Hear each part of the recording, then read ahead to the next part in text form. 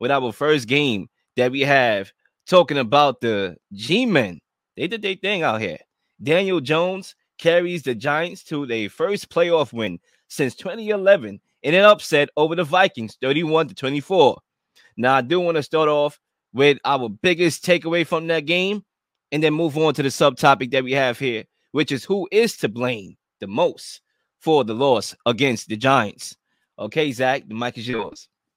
Yeah, well, so I'll start this one off by saying this. I've been very impressed with Brian Daboll over the course of the last few weeks and really the entire season. But after we've seen it closely here in New York, we've seen it pretty closely. The Giants have had all these terrible coaches, right? Ben McAdoo and Pat Shurmur and Joe Judge. And what the great coaches in this league do is they get the most out of their players, whether it's the best players on their team, whether it's the average players on their team, get into them to play a little bit above average. And I think any coach can get their star player to play well, but it's that when you're getting the most out of those guys, that's what is really impressive to me. And what Brian Daboll did this season is he took a team really full of misfit toys and cast-offs from other teams and some rookies. Like, I know they have Saquon Barkley and Thibodeau, who's really good, Dexter Lawrence, but Dave Gettleman didn't really leave the Giants with some pot of gold. And he is the only coach I've seen out of the Bill Belichick coaching tree. He started in New England that have had success outside New England at a different place. And this guy not only made the playoffs, but he won a road playoff game.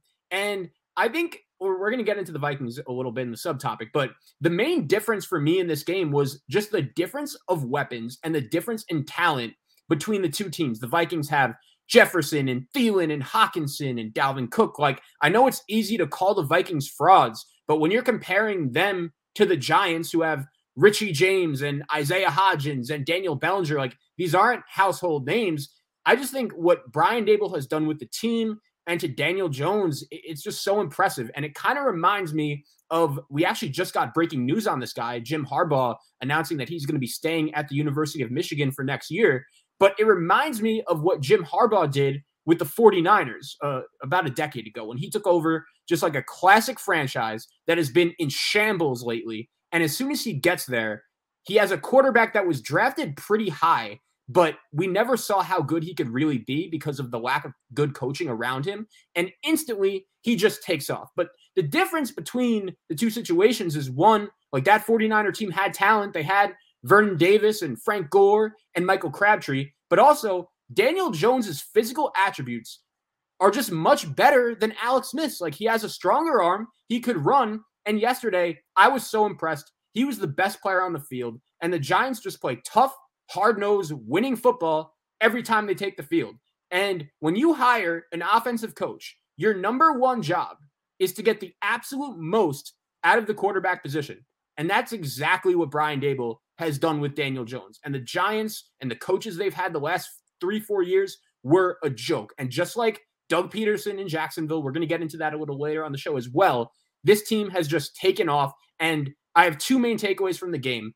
Number one is this coaching job by Brian Daboll. Not only is it coach of the year worthy, but I think it's one of the best coaching jobs, honestly, I've seen in the NFL in the last 10 years. What he's done is so impressive. I don't remember many coaching jobs better than this guy. And my other takeaway would be, if I'm another coach, or if I'm another team looking for another coach, I'm hiring Mike Kafka, the offensive coordinator of the New York Giants, because this guy called the game of his life yesterday. The Vikings defense never stood a chance. Daniel Jones looked poised, in control the entire way. And what an effort by the New York Giants. I couldn't be more impressed. Yeah, my takeaway from this game is that I believe that Daniel Jones' price just went up. When you talk about negotiation leverage, his agent can literally up the price. Look at this playoff game, right? You go to the playoffs to get synchronized in labels. Best quarterback in the league. Oh, he's that guy. He's the MVP. That's how you get all them accolades. You don't get it in the regular season. You get it in the playoffs. That's how Patrick Mahomes got his. That's how Josh Allen got his. That's how Joe Burrow got his, right? You get it through the playoffs. And what I saw from Daniel Jones, I'm not trying to overreact. That was the best quarterback I seen all weekend, bro. And I'm not even lying. You talk about Josh Allen and some of his struggles. Yeah, the explosiveness was there and all that. We get that. But I'm talking about a consistent game. No mistakes That was my guy Daniel Jones. So I think if you're his agent, you have a hell of an argument. You have a lot of leverage right now to get the contract that you want. Number two, I would say that when you talk about just everything from a congratulations standpoint, right? Because I feel like when we talk about the Giants, we talk about Brian Dable. And Claire, he has earned that notion. You know, he's a great coach, should be a very candidate, a very much a candidate in that coach of the year discussion. He should probably be one or two. You can make a case and have a great ass argument. But with that being said, I think sometimes we don't really understand or respect enough the evolution of my guy Daniel Jones. I mean, you talk about his ability to scramble. We can actually classify him as a dual threat quarterback, a guy that can pass the rock and rush the rock. And I think there's a lot of value in that scramble, and a lot of people underestimate that. I mean, if it wasn't for his ability to scramble, this offense would not be humming. They have no weapons. I don't care how good of a coach you are. If you have no weapons, you don't have no number one or two receiver on this team, the scramble definitely is value. It's valuable. And I think we saw that value last night on full display. So even though Coach Dable, he's a great coach, you can argue he's a top 10 coach already in the league. Daniel Jones, he did his thing, and he showed that he's the quarterback for this team, something that I've been preaching since the offseason. Give this man some structure. And I think when you look at him, when you look at Geno, that's why it's important for coaches, not coaches, but quarterbacks to get the right coach, to get the right ecosystem for their success. And all Daniel Jones needed was that, and he got that in Brian Dable. Number two, number three, when the Vikings went down the field on an opening drive, marched 75 yards down the football field, capped it off with a touchdown, and I saw the Giants respond to that of a drive of their own to tie the game, a 28-yard run by Saquon. I said to myself, I need to see no more. I know who's winning this game. It's the Giants. You know why? Because they normally start up slow. They are dead last in the league in first quarter points per game. Dead last. So when they was able to match the body blow that the Vikings gave and run that round, I was like, they're going for the knockout. And they did. And that's why they won this game. That's my biggest takeaway. Yeah, I think also with Daniel Jones, it really shows like just how bad Pat Shurmur and Joe Judge were coaching this New York Giant team, and Ben McAdoo even before Daniel Jones got there. Because it's interesting, Will, like in the offseason, I didn't completely agree like with your Daniel Jones take, but I did see where you were coming from, because Daniel Jones have had some moments throughout his career before this season where you see some flashes. You're like, okay, this guy could play. He could do something. But the turnovers were just a huge issue. And you know, in the NFL, like that's something that just cannot happen, especially multiple times in a big game. And between this game, between the Colt game the Giants won a few weeks ago, blowing them out, Daniel Jones has not turned the ball over, and he deserves a lot of credit for that, because that's really something that throughout his first few years in the league, that really cost him. And it's amazing what happens when you give any quarterback just a capable coach. And in this case, Brian Dable is obviously the extreme. But yeah, what he's done with Daniel Jones, the improvements that Daniel Jones has made, we've seen it here and there throughout his first few years in the league. If you remember, like this is a long time ago, but his first game in the NFL was a crazy comeback win over the Buccaneers. And a lot of Giant fans here in New York didn't like that pick, taking him number 6 overall in a quarterback draft that wasn't particularly too strong a few years ago in 2019. And that yesterday really made the wait worth it for Giant fans. And my last point on the Giants side is that my mom got a statement, a little slogan that she always, drills in my mind. The stone the builder rejects becomes the head cornerstone. Those people that you laugh at, that you boo at draft night, oh, why did you take Saquon, a running back, with the number 2 overall pick? Which is a fair argument. Why did you take Daniel Jones over guys like Drew Lock and other guys, Josh Allen, I believe, been after Daniel Jones, all those guys?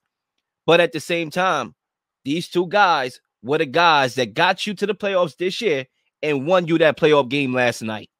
So I just want to leave it there. If you would have told any Giant fan before the season started that both Daniel Jones and Saquon Barkley would be pretty much locks to get extensions after the season ended, I don't think any Giant fan, or really anyone who follows the NFL, would have believed you, just because usually when a new coach and a new GM take over. They're looking to bring in their own guys. They want nothing to do with the mess that was there prior to them getting there. But you already see with good coaching, those two guys this season have taken off.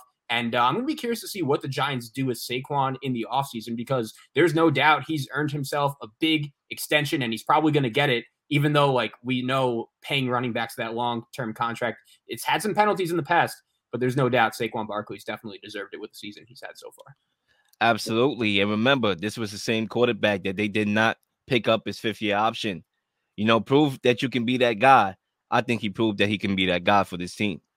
So, Zach, I want to move on to the Vikings side of things. Who is the most to blame for the Vikings' loss to the Giants? And, of course, we can go around the panel and pick a very, variety of issues and things and people. But if you had to pick one that we have to say, the most out of everybody, this guy's the most to blame, who would it be?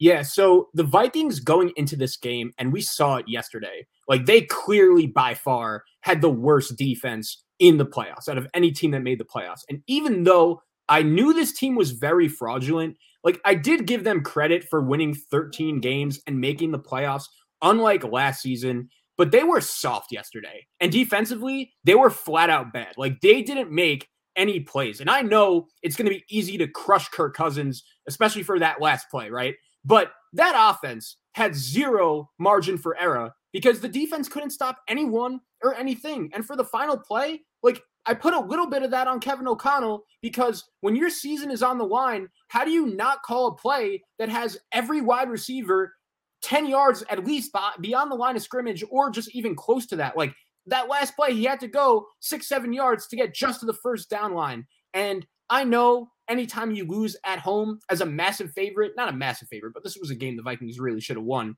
When you lose that type of game during wild card weekend, that's just a very, very hard thing to shake off. Kind of like we saw with Dallas last year, losing that game to San Francisco. So for me, Will, the guy I put the most blame on is the Vikings defensive coordinator, Rich Donatell. The Vikings have had a bottom tier defense in the NFL the whole year. They came off to me yesterday as a soft team that didn't make any plays on the defensive side of the ball. And I know it's easy to crush Kirk Cousins. He played fine yesterday. I don't think he was good. I don't think he was great, but I don't think he was terrible either. The Vikings offense was not as good yesterday as it's been all season. But again, they didn't have a margin for error because their defense did them absolutely zero favors.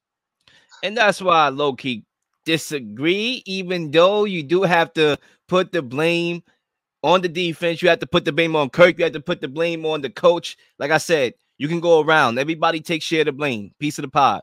But, man, the reason why I disagree is because I think you kind of made my point. This defense is terrible. They've been terrible this whole year.